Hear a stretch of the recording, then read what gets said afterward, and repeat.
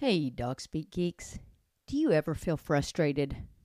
Well, your dog does. Frustration occurs when an animal is interrupted in reaching their goals. Unfortunately, this occurs all too often in the modern world when a dog's goals do not align with those of their human companion.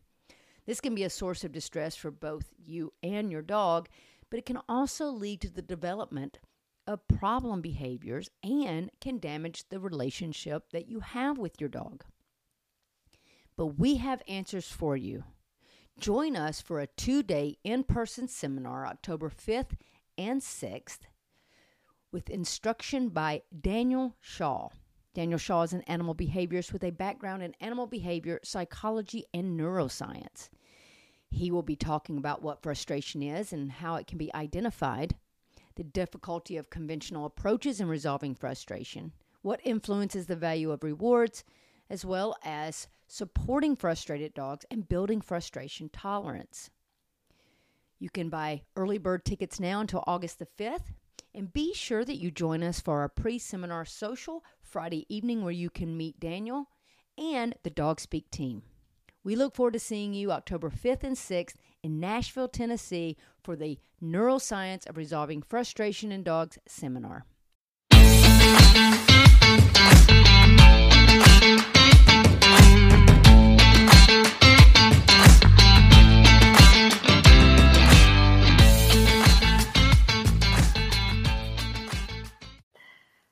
Hey, Dog Speak Geeks. So happy that you're joining me today. I'm super excited. Today's guest, Daniel Shaw, who's out of the UK. He's a dog and a cat behaviorist. I probably need you to come over and handle my cats for me.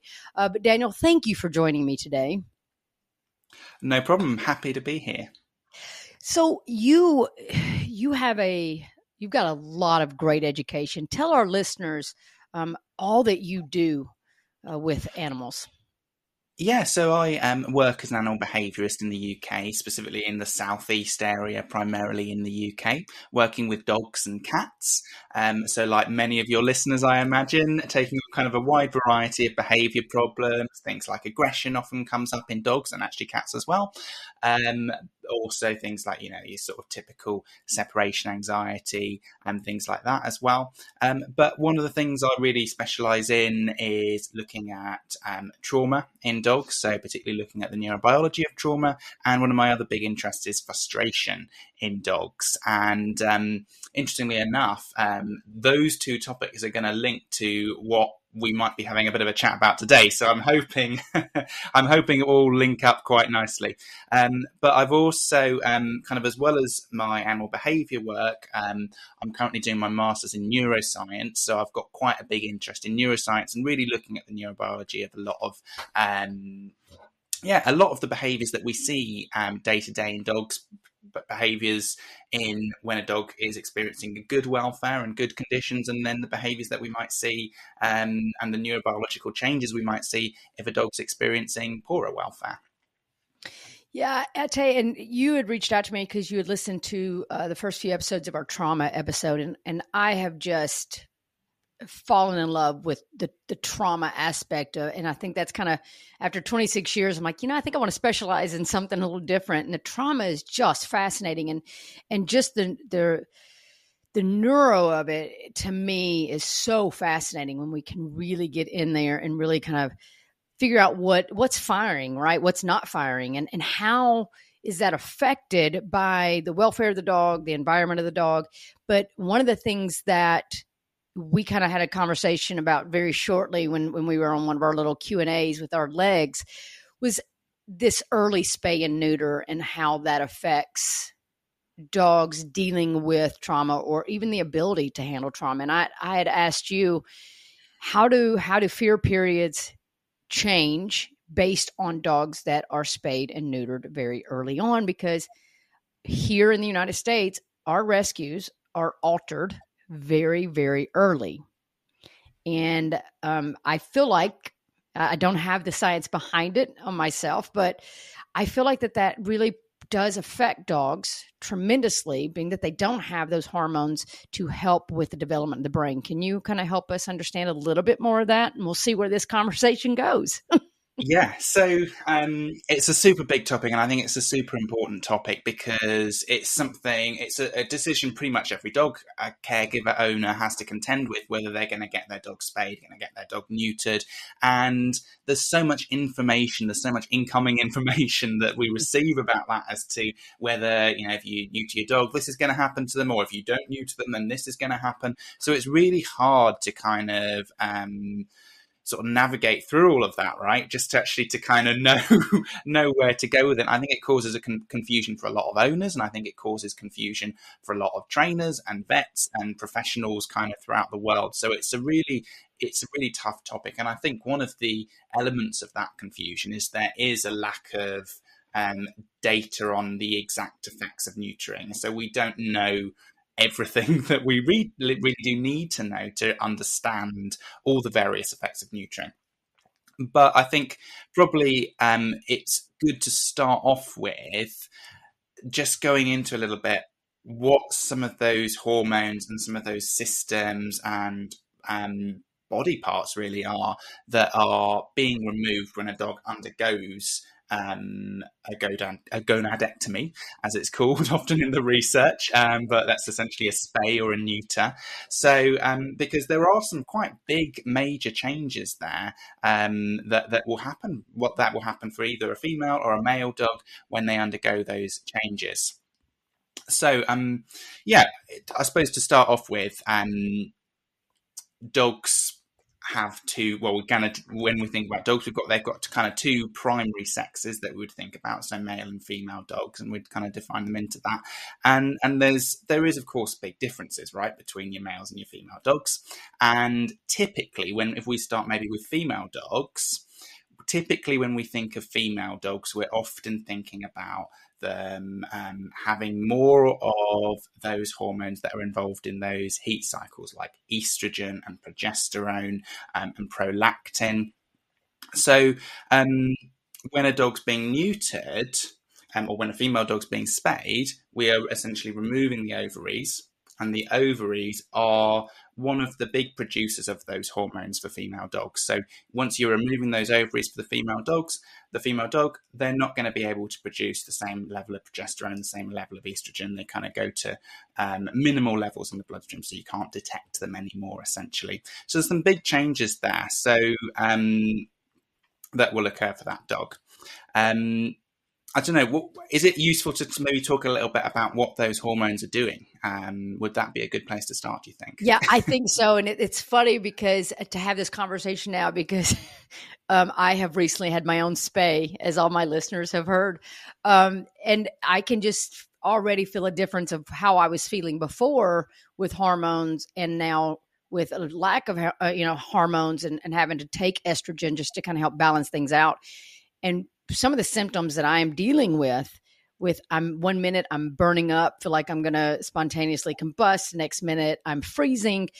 And it's just, and I think, how hard it is to deal with it as a human, knowing what's happening, what we're kind of putting our dogs through with that. But yeah, I think it's important that we help people understand what these things do and why it's important that our dogs have it. So I'm going to let you run away with that one.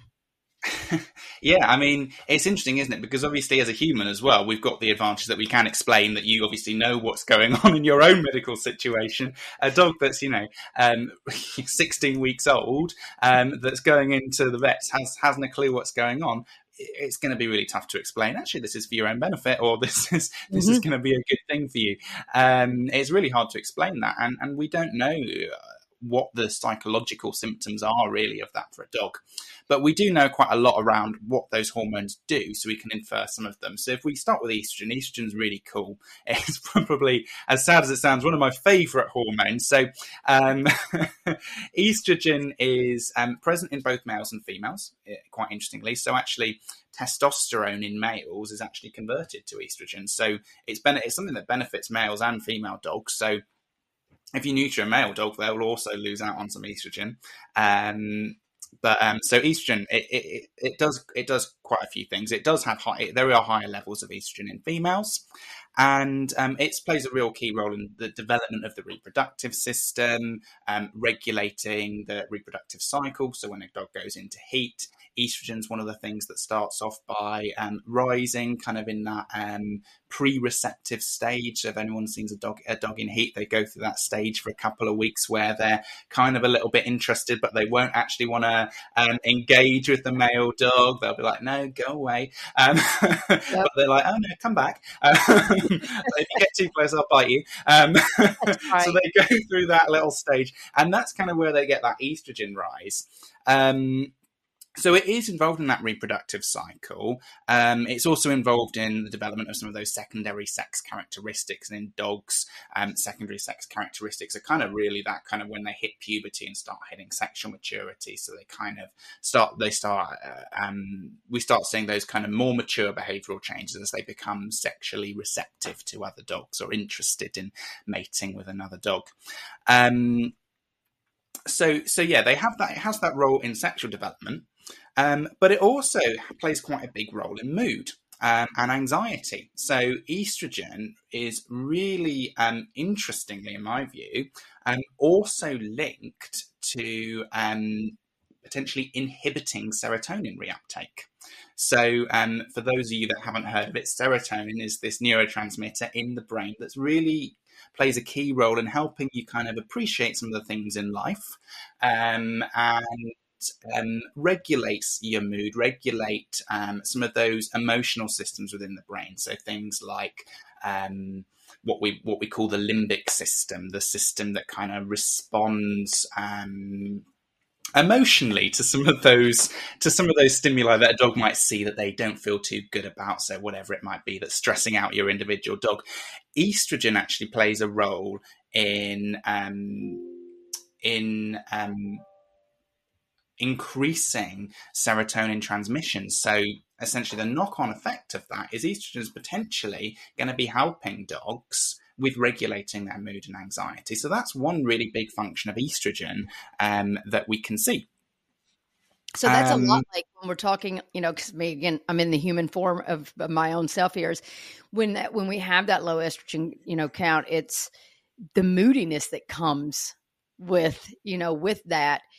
And I think, a lot of times we see dogs that kind of have those moodiness of one day they're like happy-go-lucky and like, hey, I want to say hi to you and I'm interested in interacting with you. And then the next it's like, come near me and I will eat your face off. Y'all, that's a real thing. Men, just so you know that is a real thing that women that we deal with. And it's fascinating to see that and especially in my day and age, we never looked at it that way, right? We never looked at dogs to say, does estrogen kind of affect them the same way it affects us? And is it important that they keep that? So I love that the fact that we're looking at it now to say, hey, this is a real issue. If they're not having this, that it's affecting so many other things instead of just thinking about they can't have a baby, right? Or they can't breed. It's so much deeper than that. And I think that's what people really need to start understanding so that we're not, taking away what they need for that development. So yeah, I love that this is something that's starting to really come out and give us some really good research on it.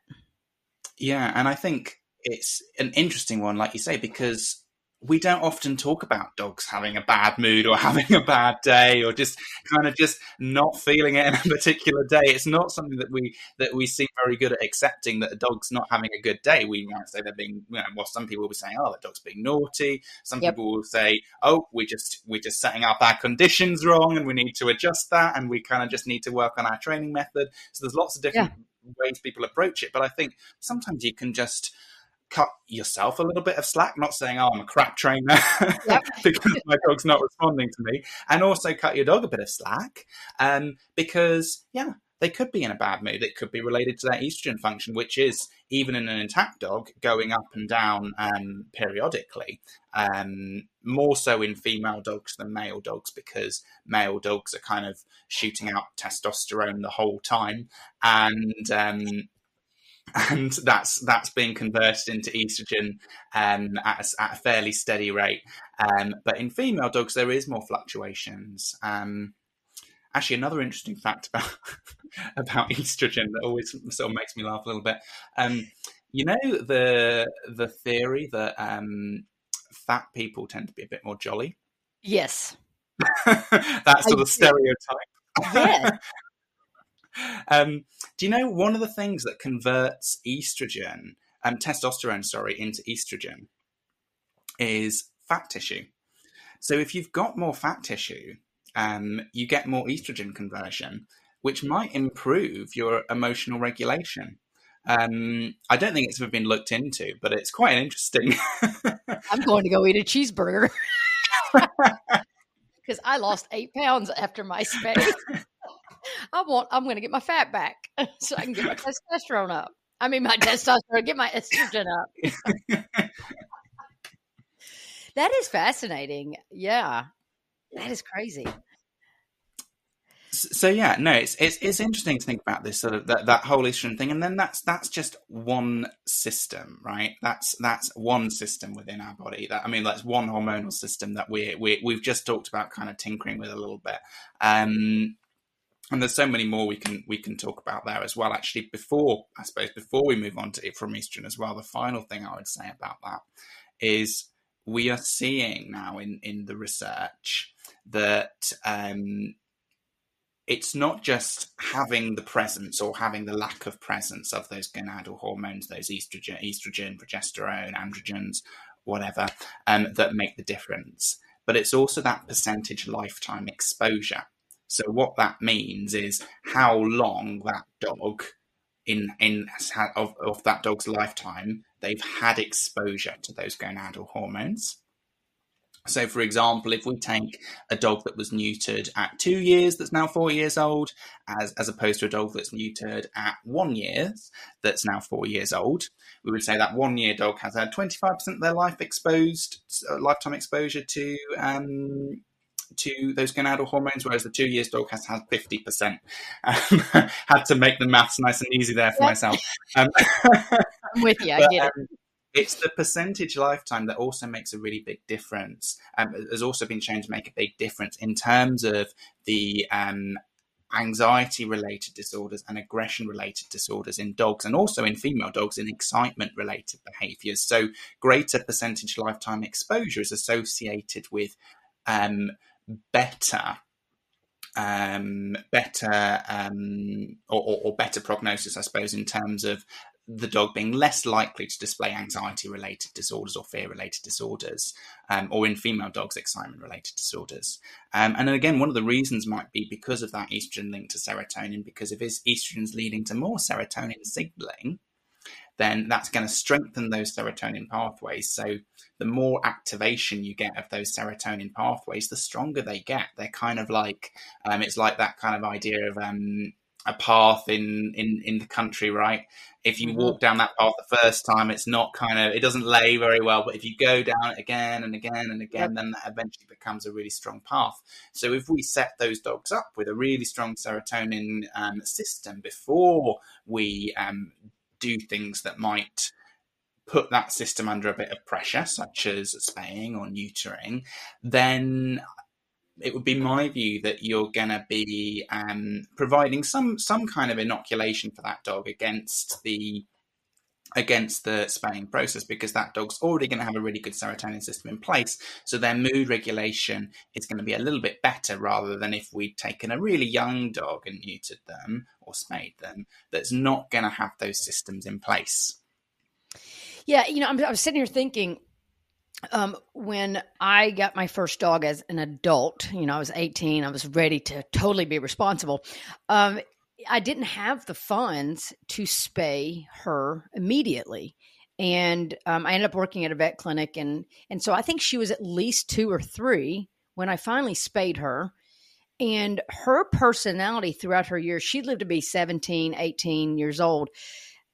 When I watch her, how she just dealt with adversity, she was just what I consider, she was a badass. I mean, she could just handle whatever. And then, of course, after all that, I had all my dogs were spayed by 6 months. And then recently with this guy that I just got, he was neutered very early, like, before 3 months of age. And when I think back, I mean, my Rotties they were spayed at 6 months, but I still look at them and go, okay, there were a few issues. Even though they were working dogs and they were great dogs, I could still see there were some issues. They just didn't handle things quite the way my first dog did. And now looking back, was that the big change? Because I totally trained my first dog very differently than I trained them. I was using more aversives when I first started training. And then I went to more positive, but she was just handling things so much better. Like nothing bothered her. And, she just dealt with it and went on with life. And now I'm kind of thinking, wow, why didn't I ever connect that? Instead of just looking, is that a personality trait? But now looking at it, yeah, it obviously made a huge difference, just in their ability to handle life across the board. Yeah, and I think that's such a good example of kind of the cross section of all those different things that can influence a dog's behavior long term. So neutering is going to be a factor, right, in that dog's behavior. Well, there's a fair chance, right? So if you have neutered your dog a little bit later, then that's going to, not that it's not guaranteed, but it's going to increase her odds of being that emotionally resilient dog that you had when you were 18, right? Yep. And then you had your, do you say your Rotties? Yes, I had my Rottweilers. Missed them. But yes, that loved you them. needed at 6 months. And, the nutrient may have been a factor, but then they were also in a situation where they're obviously with yourself, and it sounds like your training was fantastic, which is brilliant. So it sounds like, they landed in a really good home. So then that's going to be a factor. So if you have got the neuter at a slightly earlier age, you're probably going to offset some of the effects on resilience there as well. So it's always kind of that mix of factors. And then I think, did you say you've got a young puppy at the moment as well that was neutered really, Yep. really young? Yeah, so he is about 20 months now, and he was neutered before 3 months. And I kind of know his story. If he was rescued before he was a week old with him and his brother. They had no idea who his mother was. It was a hoarding situation. So there was a lot of trauma. They had to have a surrogate. So he's got a lot of trauma, and I've kind of based it off of just, no secure attachments in the beginning and just a lot of issues. And he shows really weird things, like if there's charcoal on the grill, that smoke, he can't handle that. I can't take him to like barbecues because he can't handle the smoke. But then I started thinking, well, what effect did he have being neutered so young? How does that affect the ability to handle those things? Yes, it might have been a trauma, but what is his ability to overcome that and learn how to deal with that, because he didn't have the ability to kind of get that brain development where it needed to be? And my other rescue, who came from the same rescue, and a beautiful rescue, loved the rescue, but she was also spayed at 3 months, and she's a border collie mix, so she's already crazy and insane. So, but I wonder if, how has it affected her in dealing with things, even though she doesn't have a ton of trauma. She has her own little things because, well, border collies, I think they're crazy anyway. So I think they're all going to have their issues. But, it really does. I sit back and go, wow, am I hitting a brick wall with my working with him? Can I only get him so far because he was neutered so early? Yeah, I mean that's a really tough question. I think it's you're never going to know the exact kind of the ifs and what's would have happened had he not been Right. neutered or had he not had those experiences. Sadly, we can never kind of know what that outcome would be. But I would think kind of the best way to think about it, I think, is he's obviously a dog that's had some really tough experiences right early on, regardless of the neutering. He's had some really tough stuff to overcome.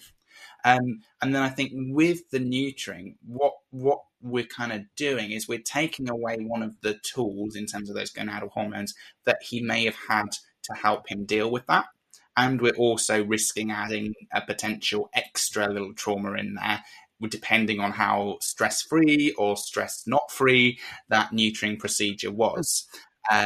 So I think it's like a risk factor, right? In the sense that it's kind of shifting the odds a little bit. So it Mhm. means it might be a little bit harder for you when you are working with him to overcome some of those things.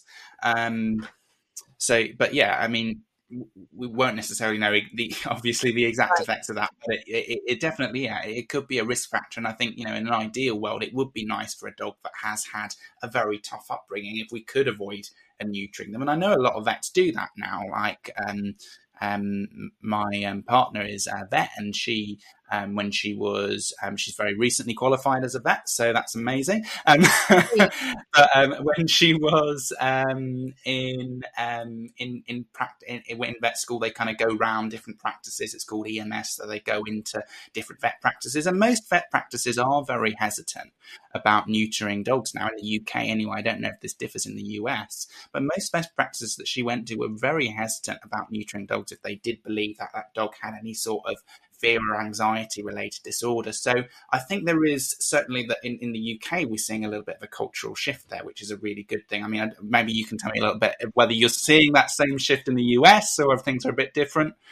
We are seeing a little shift, but it's for the different reasons. We're seeing a shift of waiting to at least a year, if not 18 months for males, letting the females go through some, a couple of heat cycles, but they're doing it, I think, more for just overall health and bone structure and bone growth, not so much of anxiety and fear. And I'm thinking, gosh, we're taking these dogs at 3 months, 6 months, 9 months, prior a year before the brain is completely developed, and we are putting them through that stress and trauma.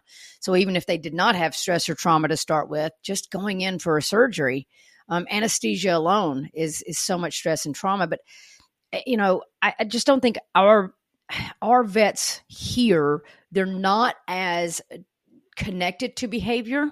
I think that's something that's definitely changing, and we're really working hard on that. But it has changed that not every vet is recommending spaying or neutering as soon as possible, except for our rescues. Our rescues are adamant about this neutering and spaying before they go to homes. And I'm like, man, if, with dogs in rescue, more than likely, no matter the age, they've already experienced some stress and trauma in their life. And here we are taking away something that could help them deal with that, and hoping that they stay in a forever home, that they don't go back to a rescue because of all of that. So, I think that we are changing, just not for the same reasons. I would love to see it changed more for behavioral and emotional health than just physiological health. Yeah, and it's really interesting that you mention that with the rescues, because that is kind of that ultimate question for the rescues that rescues face, and it's certainly not an easy question. I'm not trying to say that Yeah, rescues should just stop right. using dogs, because there is definitely a high risk of dog owners not being prepared to have an intact dog, and then accidentally producing a load more dogs, and potentially producing a load more dogs with a dog that really doesn't want to be adding too much more to the gene pool, because it's gonna breed dogs that maybe have that high stress response themselves, Exactly. which is gonna not be great for their welfare. But the couple of those recent papers that came out in literally the last 5-6 years, I think they were. I think it was McGreevy and Starling were the two principal authors on these two papers. And I think the McGreevy one looked at male dogs, the Starling one looked at female dogs, and they both found that that lifetime exposure, that percentage exposure, made a difference in relation to those fear-related behavioural problems. One of the things they touch on is this kind of tricky sort of paradox almost, I suppose, for rescues, in the sense that neutering dogs is going to reduce the population of unwanted dogs by preventing dogs from being bred that will then potentially be unwanted.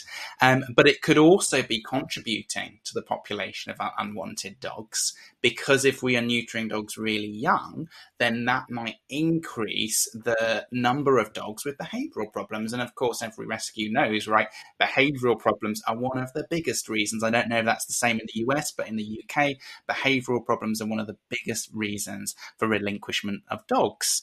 So it's such a tricky issue to contend with. And I think that's where kind of having that nuanced approach is always really, really important, in the sense of the rescue, the veterinarian, the whoever's dealing with that dog or making those decisions, involved in those decisions around neutering, really needs to look at that individual case and look at the competence of the caregivers for those dogs, how educated they are in being able to manage an intact dog, the environment that dog's in, right? Kind of busy city dogs that kind of go and hang out in one busy park, it's going to be trickier than a dog living kind of far out in the country, Yep. to kind of manage them. So there's all sorts of factors that need to be considered. And I think that's kind of where I would sit on that. But then, of course, that's a time issue in itself, right? Because a lot of rescues don't have a lot of time. A lot of vets, trainers, behaviorists don't have the time to kind of do all that really in-depth research into the kind of the socioeconomic surroundings of the individual dog, right? Yeah, I mean, there's you're right. There's just so much that goes into it. But when with our dogs here, yes, the majority of our dogs that are relinquished come from behavioral issues. We also get a lot of dogs that are just free roaming, free run. We have a lot of country area that dogs are just they just run and they kind of just do their own thing. But I do see when a lot of owners relinquish, they're relinquishing these dogs right at that stage of adolescence where that sexual maturity is coming in. And if they've not spayed or neutered, you're going to get things on top of that. I mean, if we can all remember back in the day when we first started out as young teens and started feeling these things of what am I supposed to do with this? But at the same time, you hate your parents, you hate going to school, you don't like the way you look, you got a pimple on your face, all these emotions, we don't know how to deal with ourselves like that. So I know how difficult it is for people to deal with the adolescent phase alone with spay and neuter, but with a dog who's also adding in that kind of those new sexual kind of feelings and emotions and just becoming that adult. I wonder though if having a dog in adolescence that is still intact, and I don't know if there's been a study, but maybe there needs to be one, of does the adolescent phase become easier when they have all those hormones to help offset the adolescence, or are we taking away something that is creating adolescence to be more of a pain in the ass, than it needs to be? That's a really tricky question, right? Of course it is. I think the caveat that I would always give for questions like this, which sounds like a total cop out, is it will depend on the individual case. Always a good one. I think something people don't necessarily appreciate, and I think this is actually one of the factors that may have an influence on this, is this kind of expectation effect. Because I don't think necessarily every dog owner appreciates the fact that puberty is different from adolescence. Because puberty is when your sexual hormones start to kick in and when you start to get those secondary sex characteristics. So, the behavioral changes in the females, the kind of the mammary glands starting to enlarge, and the interest in the other sex and the other sex pheromones and all those things. But then adolescence is a different stage. That's kind of more focused on the brain changes that occur. So changes in the emotional system, changes in the frontal region of the brain, which is involved in things like inhibition, executive control, being able to stop yourself doing just generally stupid things that adolescent dogs do, right? So those changes occur. So I think one of the challenges, people think they've neutered their dog before adolescence. I've sorted this. I don't have to deal with adolescence now. Unfortunately, they do have to deal with adolescence still. It's still going to happen. Yep. Their dog's just not going to experience puberty in the same way. But even when you have removed those hormones are still, well, to an extent, some of those hormones are still around. So, for example, if we remove the testes in males, we decrease a lot of testosterone production, but we don't decrease it entirely, because there's also testosterone or androgens produced in the adrenal gland, which kind of sits on top of the kidney. So that can spit out androgens and testosterone into the system. So there's still testosterone effects. It does go down a lot, but it's still present. It's not removed entirely, so that might play a role in why you see some of those behaviours in male dogs still, as well as the fact that it's kind of can be often such alert and reinforcing behaviour, doing some of those sort of sex related behaviours in dogs, humping related behaviours. And then in females as well, they still have androgens firing around. They still have testosterone firing around. They get that from their adrenal gland as well. And that's where you're going to have individual genetic variation. You're going to get females or males that fire out more testosterone from their adrenal gland. You're going to get ones that fire out less. There'll still be variations and fluctuations in testosterone level, but there will on the whole be a lot less testosterone, a lot less sex hormones, as a result of neutering. But yeah, so as I say, in terms of your question, got very distracted there, but in terms of I always want to throw the thought-provoking questions out that I know there's probably not a solid answer to. I think, not having those hormones present during adolescence, I think it does present a little bit of a problem or a little bit of a conflict would be kind of one of the things that jumps out at me. Simply because during adolescence, because you get that change in your fear response, you get that kind of increased fear learning, you get increased extinction, you get more risk-taking behaviors. If you've got testosterone or you've got your gonadal hormones firing around, that's at least going to give you a little bit of more of a buffer when the adolescent dog does get themselves in those problematic situations. It's going to give them a little bit more of a coping buffer potentially. So I would say on the whole, my opinion is it's probably a good thing, but there isn't enough data really to kind of say for sure at the moment. Well, I think it would be a very interesting study. But I can imagine that the challenges, it is very challenging to get a lot of data on this type. And I think this is why it's been such a slow process talking about early spaying, neutering, letting dogs stay intact. If I know that we do spay and neuter to decrease the population, but honestly, I'd rather see dogs with amazing personalities be bred so that we have less dogs that are unwanted because they're solid and they have a really good, they've had good development and they know they have resilience and they can handle this life that we've thrown them into, instead of taking every good dog and doing that. And that spay and neuter, I do think is pretty controversial. I don't, over here, I know it's pretty controversial, but there are some veterinarians that are refusing to neuter and spay before a year. But again, it's more of a health issue and not necessarily behavioral. So I think the more we can talk about how this affects behavior down the line and even affecting possible fear periods as we're going through in those developmental phases, I think that if we can get some good education on that, then we can start changing the thought process of the early or late altering of our animals. Do you have so I know you probably had a list of things that you want to talk about of the brain, but I think that it's important that we talk a little bit more about how the brain is affected, and what those hormones look like. Because we've talked about the estrogen and, I personally am dealing with, my estrogen now.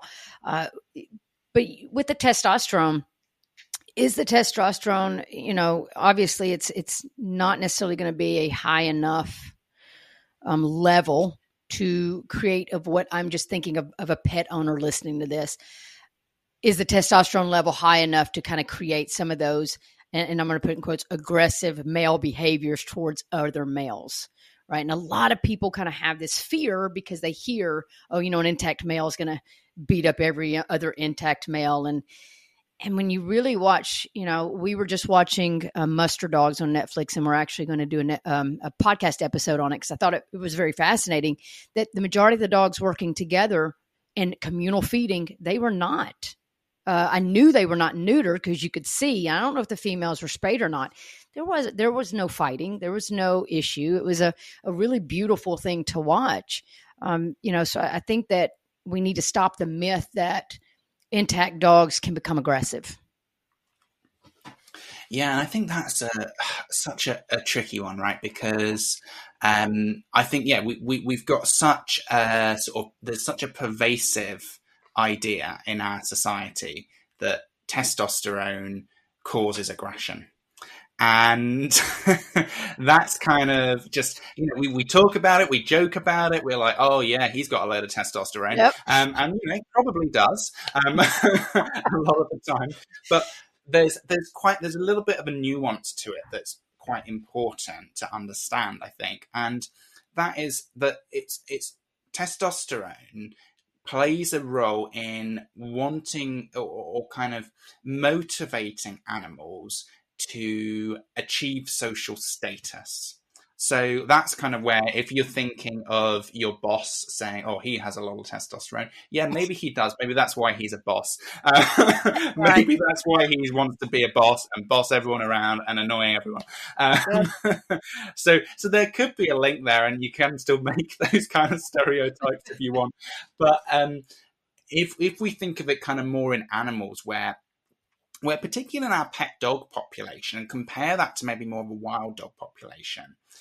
In wild dog populations, quite often aggression and actually what I would call ritualized aggression, so signs of aggression without necessarily engaging in aggression, are often very good for achieving social status, whether it's over a resource, a location, a bit of food, a mate, whatever it might be. That kind of ritualized aggression, that kind of aggressive posturing can be really good to achieve that. And sometimes aggression itself, but that's kind of rarer.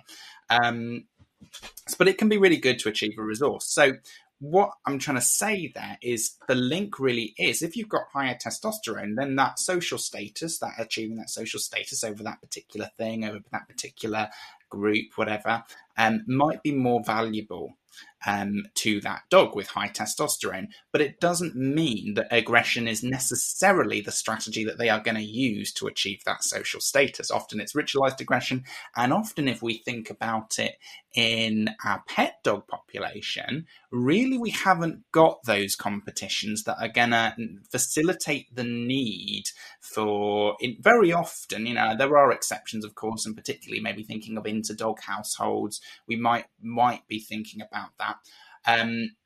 But even in those situations, I wouldn't start by saying we need to neuter the dog. I would start by looking at what we can do to better manage resources and better manage the environment. So, but in any case, generally, we're not seeing so many situations where there is the need for the dog to earn that kind of social status, social dominance, as it might be called, over a resource in the same way, because most of their resources are provided pretty plentifully, like food, and even the ones that aren't provided plentifully, sometimes like walks and stuff and enrichment that maybe aren't being or appropriate species appropriate walks, I would say, are often not provided very well. But it's not really a social contest sort of situation. It's more of a, what can I do to persuade my owner, or what can we do maybe as trainers to persuade the owner caregiver to provide a little bit of a better species typical walk. It just, to me, my kind of take on it is there's not really the need for a dog to achieve social status, social dominance over something in a human household. So I don't particularly see why testosterone would play a big role in that. And the other thing is, even in situations where it does, the testosterone response, unless you've got two very kind of bull-headed dogs, I suppose, the testosterone response actually helps sort out that social order of things. So it actually... what will happen is the dog that aggresses and kind of wins that competition will get a testosterone rise. and the dog that loses that competition will get a testosterone drop. So what that does, if you work it out mathematically, and if someone's better at maths than me, you can And go me. through and sort of allocate, oh, yeah, that dog got that. And then it kind of facilitates this whole little hierarchy or allocation of resources of who gets what. And, yep, who's in charge around the bone, who's in charge around the sleeping space. It kind of helps that allocation. And that actually prevents aggression. So I think that's really interesting. One potential exception to this, and this isn't linked so much to the testosterone thing necessarily. In fact, two exceptions to this that I can think of that are kind of a little bit linked to this. The first is there was a study that came out, I think, in sort of, again, the late sort of 2016 to 2019 time, late 2010s, I guess. I can't remember the date exactly. And it found that male dogs that were intact tended to be more interested in the genitalia of neutered male dogs. And it's not really clear why this is, but one theory is that the male dogs that are intact get a little bit confused and they think sense. this might be a female. That makes sense because it's yeah. it's going to be all on that odor, and Yeah. that is fascinating. Exactly, because it's artificial. Though it's not a natural thing, right? Neutering, it doesn't happen in the evolutionary environment. So they're like, "What the hell is this?" And they go up to that, have a little sniff. Is this a female? Can I? Do I need to get like a jacket on, start flirting, or do I go? And then so there's a little bit of a miscommunication there. And my theory is that one of the sources of this contention that we often see around male dogs, particularly when we're thinking about neutered males interacting with unneutered males, this kind of miscommunication that maybe the intact males are going up to them, annoying the neutered males, and then that's just kind of leading to things kind of spiraling and going downhill, someone getting a bit irritated, something going wrong. I mean, what do you see in terms of interactions between neutered males and intact males? What's your observation on that? I think it's funny because whenever I do talk about like mounting behavior in dogs, and what we see mostly is male dogs will typically mount other male dogs, whether they're intact or neutered.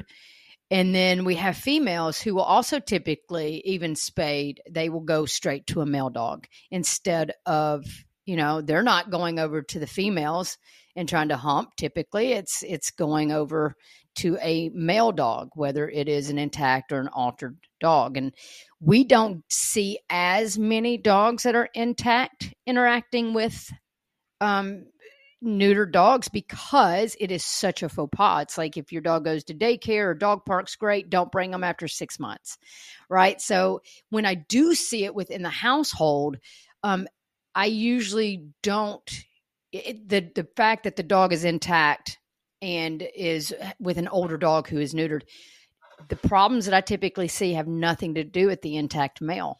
It is definitely usually environmental. Humans really messing things up, right? Because what they're seeing and they don't understand.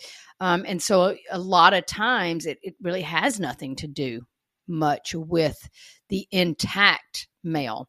Now, obviously, other things do affect with just following instruction because, boys get dumb when they get hair on their testicles, but so do women, so do the females, it's all these new emotions. So we just don't see it as often because we are so much in this country, spay, neuter, spay, neuter, spay, neuter, that we're not even getting the opportunity to truly even see as much.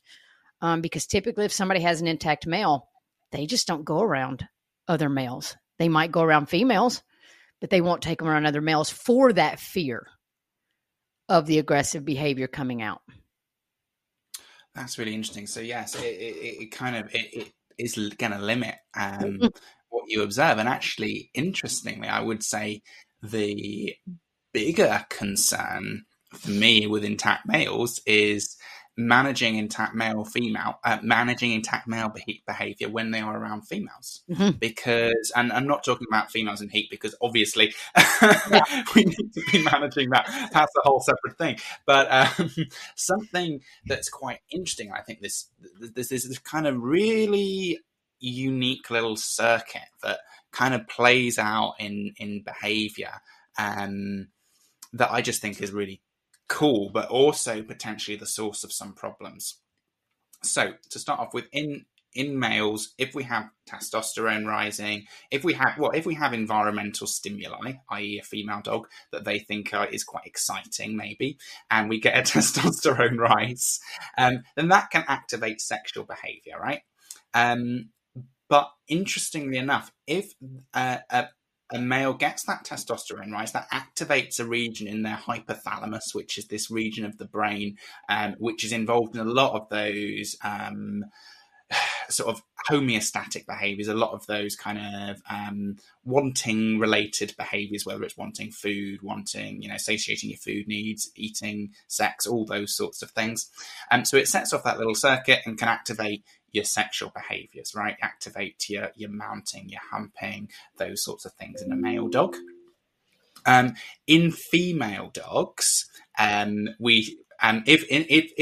there's another male, now if another male dog is present, so if that circuit gets activated alongside the male detecting the presence of another male's pheromones, then that kind of switches this little sort of switch in the hypothalamus, which kind of switches that sexual behavior to aggression. So essentially, the presence of another male around a female plus testosterone in that male can activate aggression pretty quickly.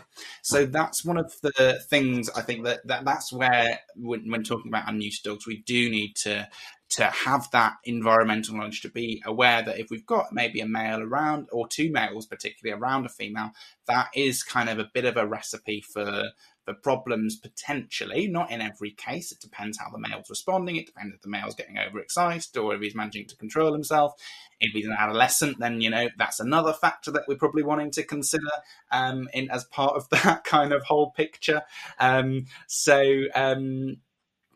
It depends on that kind of whole situation. But I think that's where having a neuter, an intact dog can be absolutely fine. But I think being aware of what the risks are, whether those are genuine risks, whether those are kind of sort of misnomer risks, is really important. Because I think a lot of people, if I was a new dog owner, new dog carer in this environment, I wouldn't know where to start with kind of managing an intact dog. I would be terrified of what to do, what sort of trouble I was going to get in. So I understand why people feel so kind of tempted, or that choice to neuter becomes so appealing, because you worry about what sort of trouble that you might get in with society. You worry about that kind of feeling of guilt, shame, etc., that the human might feel as a result of that. And I think that's because we don't get that clear management advice. Really, it's not really out there. No, I mean, it's not. I mean, it's all just about spaying and neutering. And I was getting tickled because when you were explaining the two males and a female being around and that kind of testosterone and aggression going up, you literally just explained every bar scene in downtown Nashville every night of the week. It really is. That's a normal thing here. But, I think if we can just start educating and saying, okay, what is the most important thing that we need to focus on with our dogs? And for me, what I try to educate my clients and my listeners and just the general public and veterinarians is welfare for the dog, the ability to function emotionally, mentally in this world that is so chaotic on a daily basis. What can we do to help with that welfare? So for me, is neutering or spaying, is that helping with the welfare, or is that decreasing the welfare of an adult dog who's going to have to spend 10, 12, 15 years in this world, are we taking away that ability to give them the best welfare possible in those next 10 to 12, 15 years? Or do we need to just say, look, we just need to suck this up, give our dogs a couple of years to fully develop before even making that decision of spaying and neutering? What are the negatives? What are those cons to keeping them intact? Yeah, you do. You got to have some management. You got to have some responsibility. We know what responsibility and pet owners are like. I mean, it's sometimes not great, right? Especially when we have a ton of rescue organizations here. I mean, it's ridiculous because we have so many dogs that need homes in the South, and not so much in the North of America, but in the South, we're just inundated. And I just think that we really need to think about, we got to do a better job at educating the owners, which in order to educate the owners, the veterinarians are going to have to be educated. The breeders or the rescue groups or the, whoever is dealing with that need to have that education and that clear sign that says, look, it's better to have these dogs stay intact until they're fully developed. And then now we can talk about what is the best next step for that. And I just think it's going to be really hard to educate that without clear data to say here, especially when you have like veterinarians who want to see it on paper, right? They want to see that and say, give me proof. Because all I've ever heard was, let's spay and neuter, spay and neuter, spay and neuter. It's all about unwanted pets. Well, guess what? It's really not fixing unwanted pets. I mean, it's just not. If that was the case, we wouldn't have as many rescues as we have today. So for me, I'd much rather focus on that emotional and mental capability to adjust to this ever-changing world that is just getting more and more chaotic. Yeah. I completely.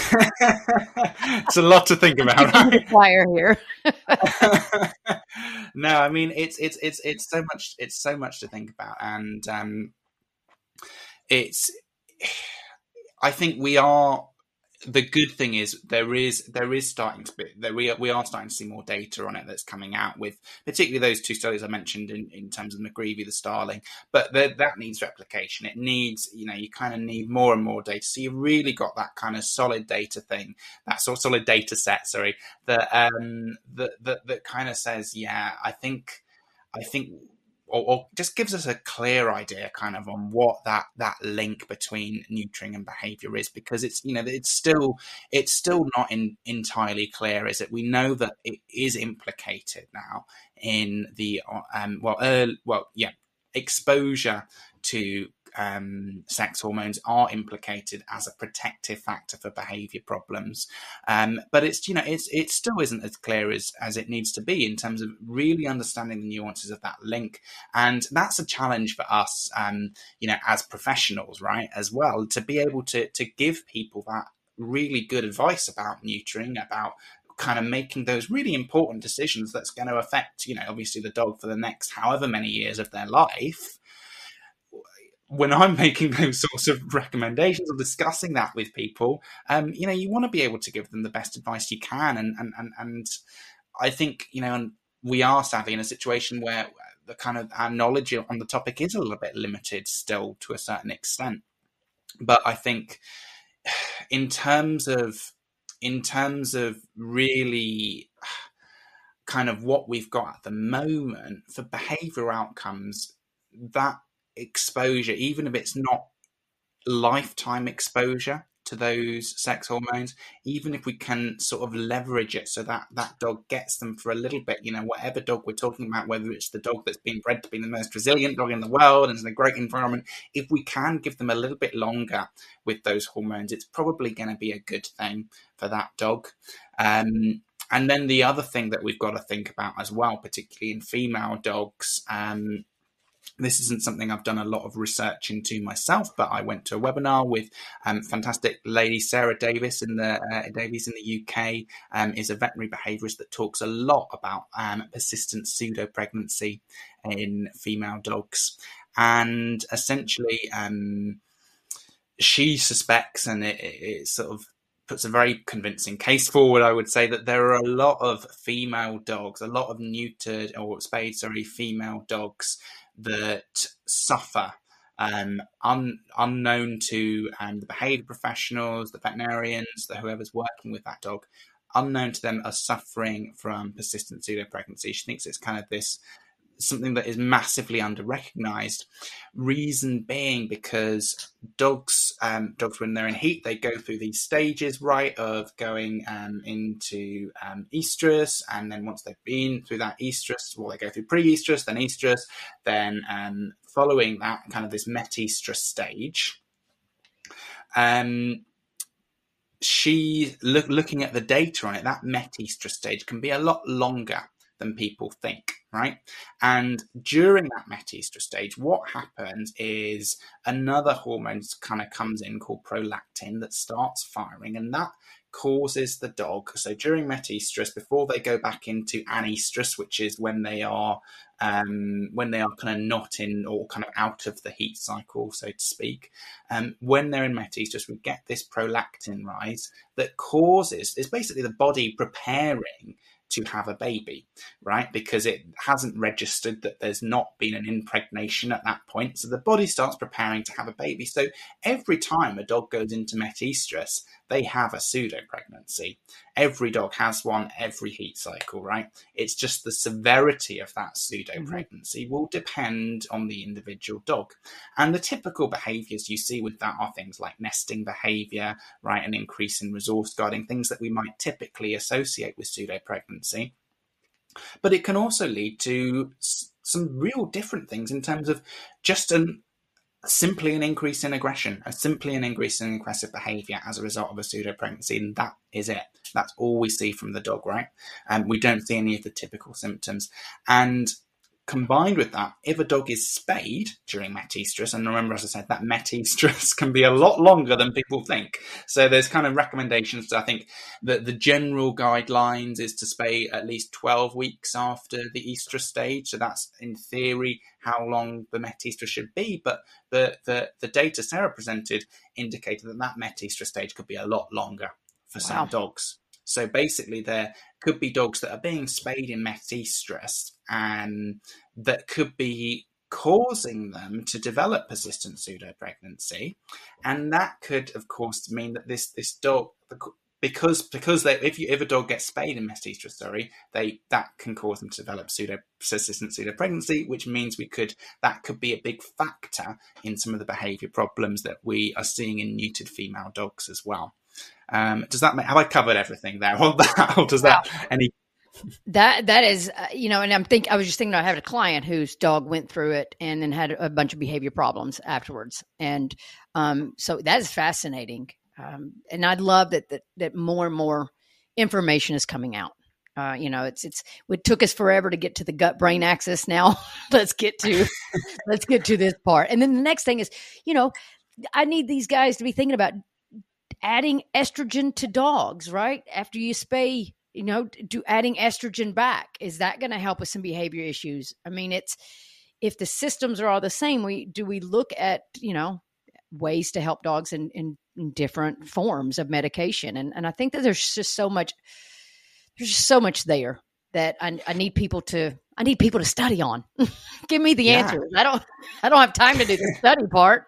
I just need the answers. And that's such an interesting question. I mean, I don't know if there's any data on using sort of hormone replacement therapy for dogs. I feel like I might have heard of something about it, but I can't remember now. So if I do, I'll email you afterwards if I come across something, and you can put it in the show notes. But I can't off the top of my head think of anything. But it's a really interesting question, and I think being able to kind of help a dog rebalance their hormones, the hormonal changes that they might have seen as a result of neutering is really, really important. And, there are kind of those flexible way around it. I mean, one way we have got now is the implant that can be used for dogs, right? The implant that essentially creates the effect of decreasing testosterone production in male dogs. So then we get the kind of to observe how the dog responds to neutering without having to kind of go down that full route of neutering the dog. Yep. which is quite interesting for giving you some insight into that. Um, I don't know if there's what the situation is in terms of an equivalent for female dogs. I think generally the issue with equivalent for female dogs is they're often a lot less safe for the dog. But as I say, it's not an area I know a lot about, so I don't want to comment on it too much. But it would certainly what I would say is it'd be interesting to know more about it. It'd be interesting to see more research come out on it.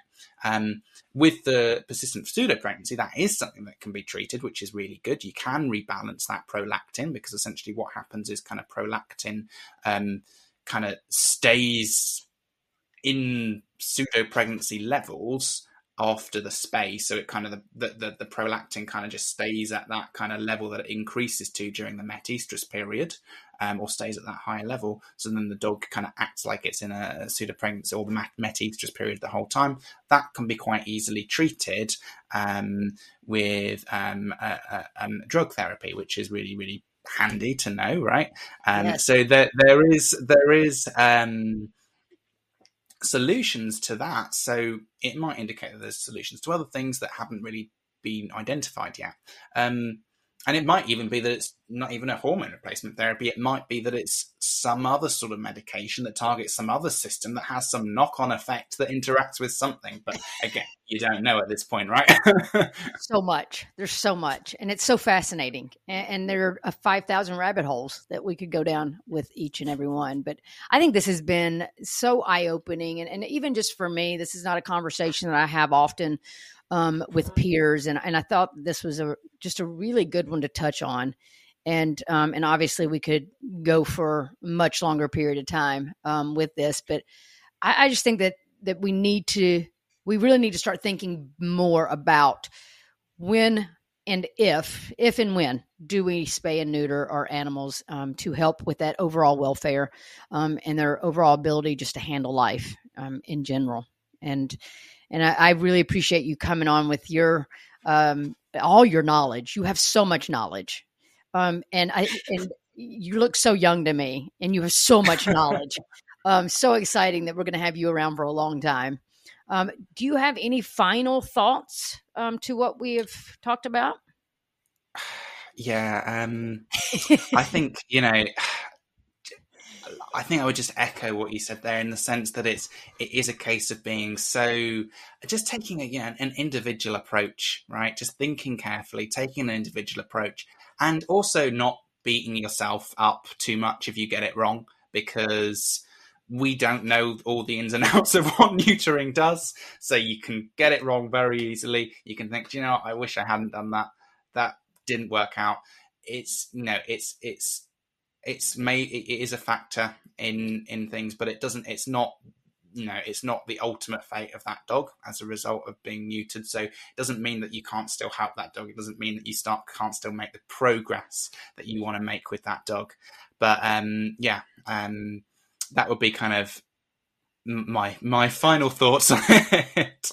I like that. Yeah. Give yourself some grace. I mean, if we're professionals still questioning it, obviously, as pet owners, you're depending on us, but we're trying to get there. We're trying to give you the best information that we can. Daniel, I appreciate you so much being on here. Where can people find you? ABK Learn is Animal Behaviour Kent's my business. That's kind of my consulting business. Our online platform is ABK Learn, which you can find on Google. And that's where we kind of provide a lot of online education opportunities. There's some free stuff on there, which everyone likes, which is great. And then we've got some webinars and things like that as well. We've just had a brand new trauma course come out, an 8-week trauma course, Trauma-Informed Pet Professionals, which has taken me a couple of years to write. So that's kind of my biggest project at the moment. We're in the final week of it, and it's about to be launched next week, which is the basically the 1st of July that we're going to be launching it. So I don't know where that will sit in the time of when this is released, but I'm releasing this today. I am one of those that I record and I release. So it is one of those. So that means that you guys are getting it here on the June 20th. So July, we'll put it in the show notes so that you guys can go, because we do have pet professionals that do listen to us. So guys, you want to learn more about trauma, go and do this. It's so fascinating. And I really appreciate you taking time out to talk with me and to our listeners. And I think I'm actually going to get to meet you in person in Asheville, North Carolina in Yeah. December. Yes, very exciting. Yeah, the Legs in Motion conference. So yeah, if you're in the US, Yep. that's my trip to the US for this year, I think. Might see some of your colleagues out there. That would be fantastic. I'm looking forward to meeting a bunch of you guys in person at that. So I'm going to do that one and the Rainbow Resilience. So I'm going to do the back-to-back seminars in December, and it's going to be fantastic. So I would love to have you back on. Maybe we can talk some trauma here about fall. I know right now my listeners are probably like, oh my God, please stop with the trauma. But I'm sure that we can come up with 100 other things to talk about. I would love to have you back. Yeah. I really appreciate it. And I know that everyone has enjoyed listening to your accent. So, Well, we appreciate that. it's nice to hear that, because I'm like most people, I can't ever listen to anything that I record because I find it absolutely insufferable to try and listen to myself. I'm with you. I don't listen to myself either. That's probably why I don't do a ton of editing. I just do Yeah, that and one take and go. editing is a no-go for me. Yeah, I don't want to hear myself. I appreciate it. Don't want to hear myself. So, well, Daniel, thank you so much. I really appreciate it. And Dog Speak Geeks, I hope you guys really enjoyed this. And now you're going to go ask your veterinarians to start doing more research on spay and neuter. And for the rescue groups, let's talk more. Let's talk more and figure out a way that we can do this to give our dogs the best, best chance at their best life. So, Daniel, thank you again. I appreciate it. And Dog Speak Geeks, appreciate you guys. And I hope you guys have a great week.